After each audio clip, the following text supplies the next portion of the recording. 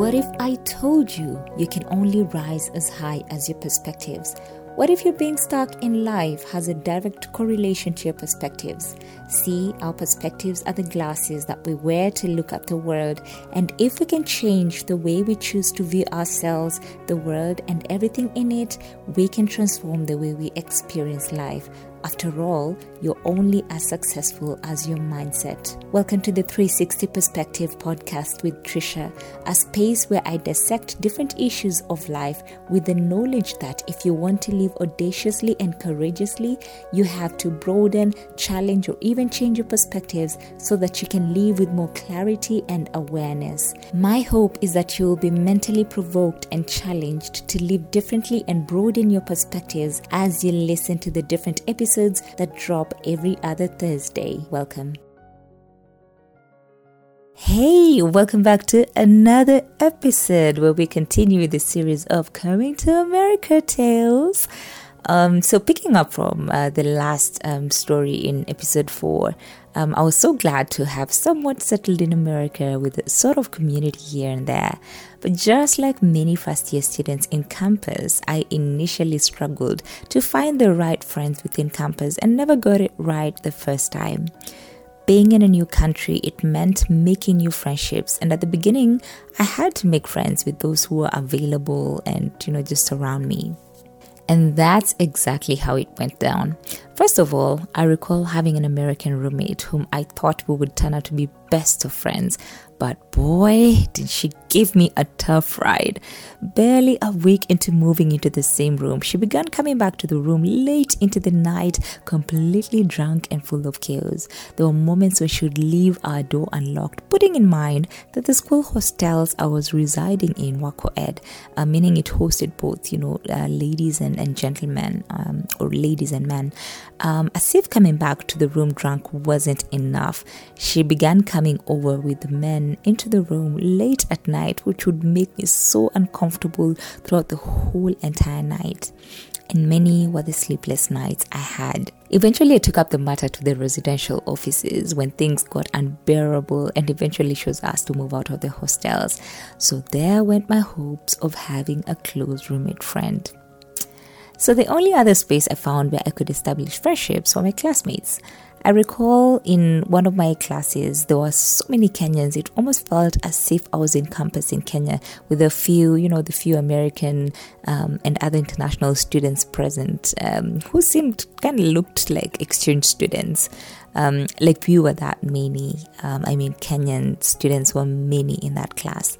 And so in that class, I found an opportunity to make friends with my fellow country people where I would have the liberty to speak Swahili and not be so stuck up with speaking English throughout. But boy, little did I know that I was in for another ride. I remember one of our classes, there was a plan to travel to a nearby city for a concert that entailed some Kenyan music artists who were visiting the country. And I recall one of the artists was actually nameless who'd come to perform. So without a second thought, I was in for the plans. But since I didn't have a car then, I had to rely on some of the friends to drive me there and bring me back. So one of the ladies I had connected with freely offered to go with me with the assurance that she would bring me back. So being a friend who was, a few years ahead of me and a bit older, I obviously trusted her and even gave her my room keys to keep for me safely in the car. A girl was ready to party. I recall wearing these tight shorts, a fancy top, and some high heels, ready to kill it at the concert. Being a lover of dance, I was ready to get down. Off we went to the concert, and you bet I had a great time dancing and meeting new friends. Well, let me just confess that being a Christian and believer, I somewhat felt that wasn't the best environment for me to be in. But for a young girl full of energy and ready to explore, I somewhat found myself compromising.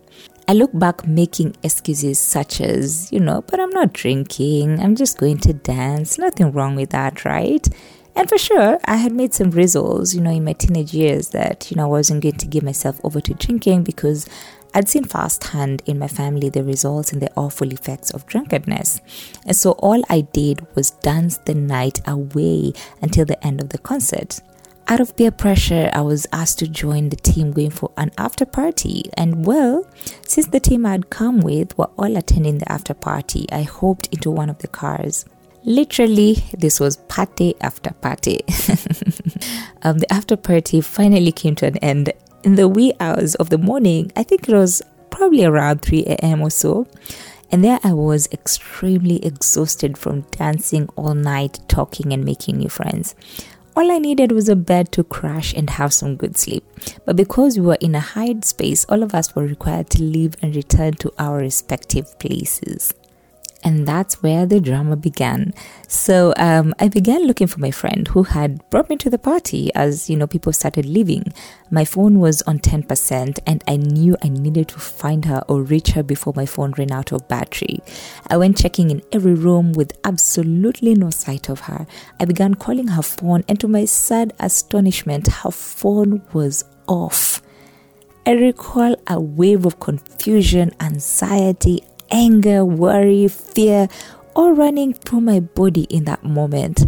I mean, how could she leave me in such, a strange place alone, having brought me all the way? How could she turn off her phone when she knew I was fully relying on her to return me back to campus?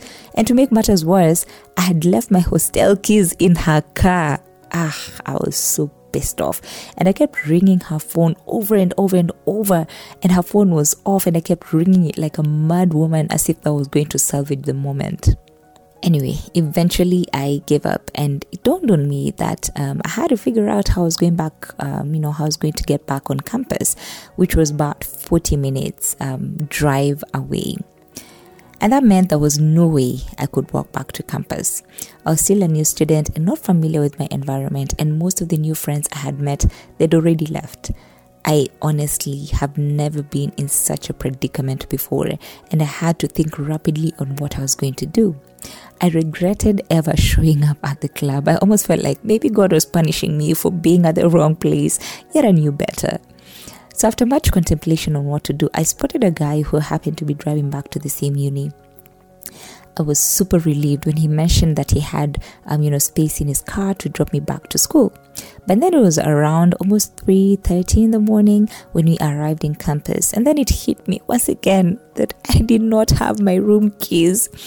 Honestly, I was too embarrassed to share, with this guy my predicament, as he too was a student living in campus, and it's not like he had an extra room or bed where I could spend the night. Let me just say, those were the longest hours of my life as I strolled around for 2 hours in darkness with high heels, moving from one hostel to another, knocking on the doors of some of my friends to see if they would let me in.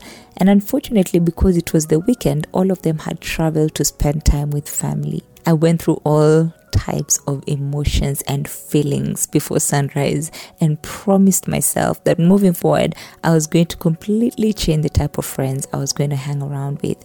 Luckily, by morning hours, the residential offices were opened and I was able to get some spare keys for my room, where I ended up getting some sleep. Long story short, see, friendships and relationships are like elevators. They are either bringing you up or taking you down. And I had to learn this the hard way. I had to make up my mind and decide to be deliberate in choosing the right friends and company. I recall making this prayer and asking God to send me the right friends, if at all I was going to change the current wild friends that I had. And sure enough, God did answer my prayers. With the old friends I had, my relationship with God had honestly dwindled. My grades were not the best, and generally I was never really at my best. I knew I needed the right company of friends with whom we share the same values, principles, and beliefs. And sure enough, God did answer that prayer. I got plugged into a church where I met other young and passionate people with whom we shared the same values and beliefs. With these new friends, I didn't have to compromise or feel the pressure of being negatively influenced as we grew and walked in alignment with each other. With the right influence and company, my life completely transformed as I began focusing more in excelling in school, challenged myself to take up leadership positions, and fell more in love with God. I realized there were many avenues of having fun without compromising my values and beliefs. With these new friends, we got to travel and tour around different states. I remember joining a dance group where we would travel to perform. Together we would attend conferences and youth camps, and I became fully alive while living a meaningful life to the fullest. This was the other side of life I would never have experienced if I remained stuck with my old worldly friends who often would get me in trouble. See, unlike your family, you have control over who your friends are, and being intentional about your relationships is one of the keys to a happy life. As I have journeyed through life, I have come to realize that for your long-term success, you simply must choose the right friends. And yes, while diversity is great in so many ways, when it comes to your general values and beliefs, you're better off keeping core, deep friendships with like-minded people. While you can respect others' opinions and differences, choosing friends that hold similar values to yours will keep you from compromising or being negatively influenced by those that don't uphold your values and the standards that govern your life. Additionally, when friends have similar values, they can help keep each other accountable. Above all, every friendship is a give and take. So if you expect great friends, then you first of all have to be one yourself. If you live by the golden rule of treating others as you'd want to be treated, then you won't be disappointed. You will find your friendships fulfilling and rewarding. As we wind up, my reflection, question, and challenge to you is: would you take some time to evaluate your relationships and friendships? And as you do that, also reflect on the kind of friend that you are. Remember, friendships and relationships are like elevators. They're either bringing you up or taking you down. Hope you've had a fantastic time listening in to today's episode. If it challenged you, kindly share with a friend or two. You never know whose life will be transformed and impacted by this episode. And don't forget to subscribe and leave a review. All in all, I'm truly grateful for your support and for listening in. If you have any feedback, you can reach me on my socials at Trisha Mangari, that is on Facebook or Instagram. See you in our next episode as I share my story of the tragic road accident that almost took my life 2 weeks after losing my academic sponsor to a fatal car accident. Till then, ciao.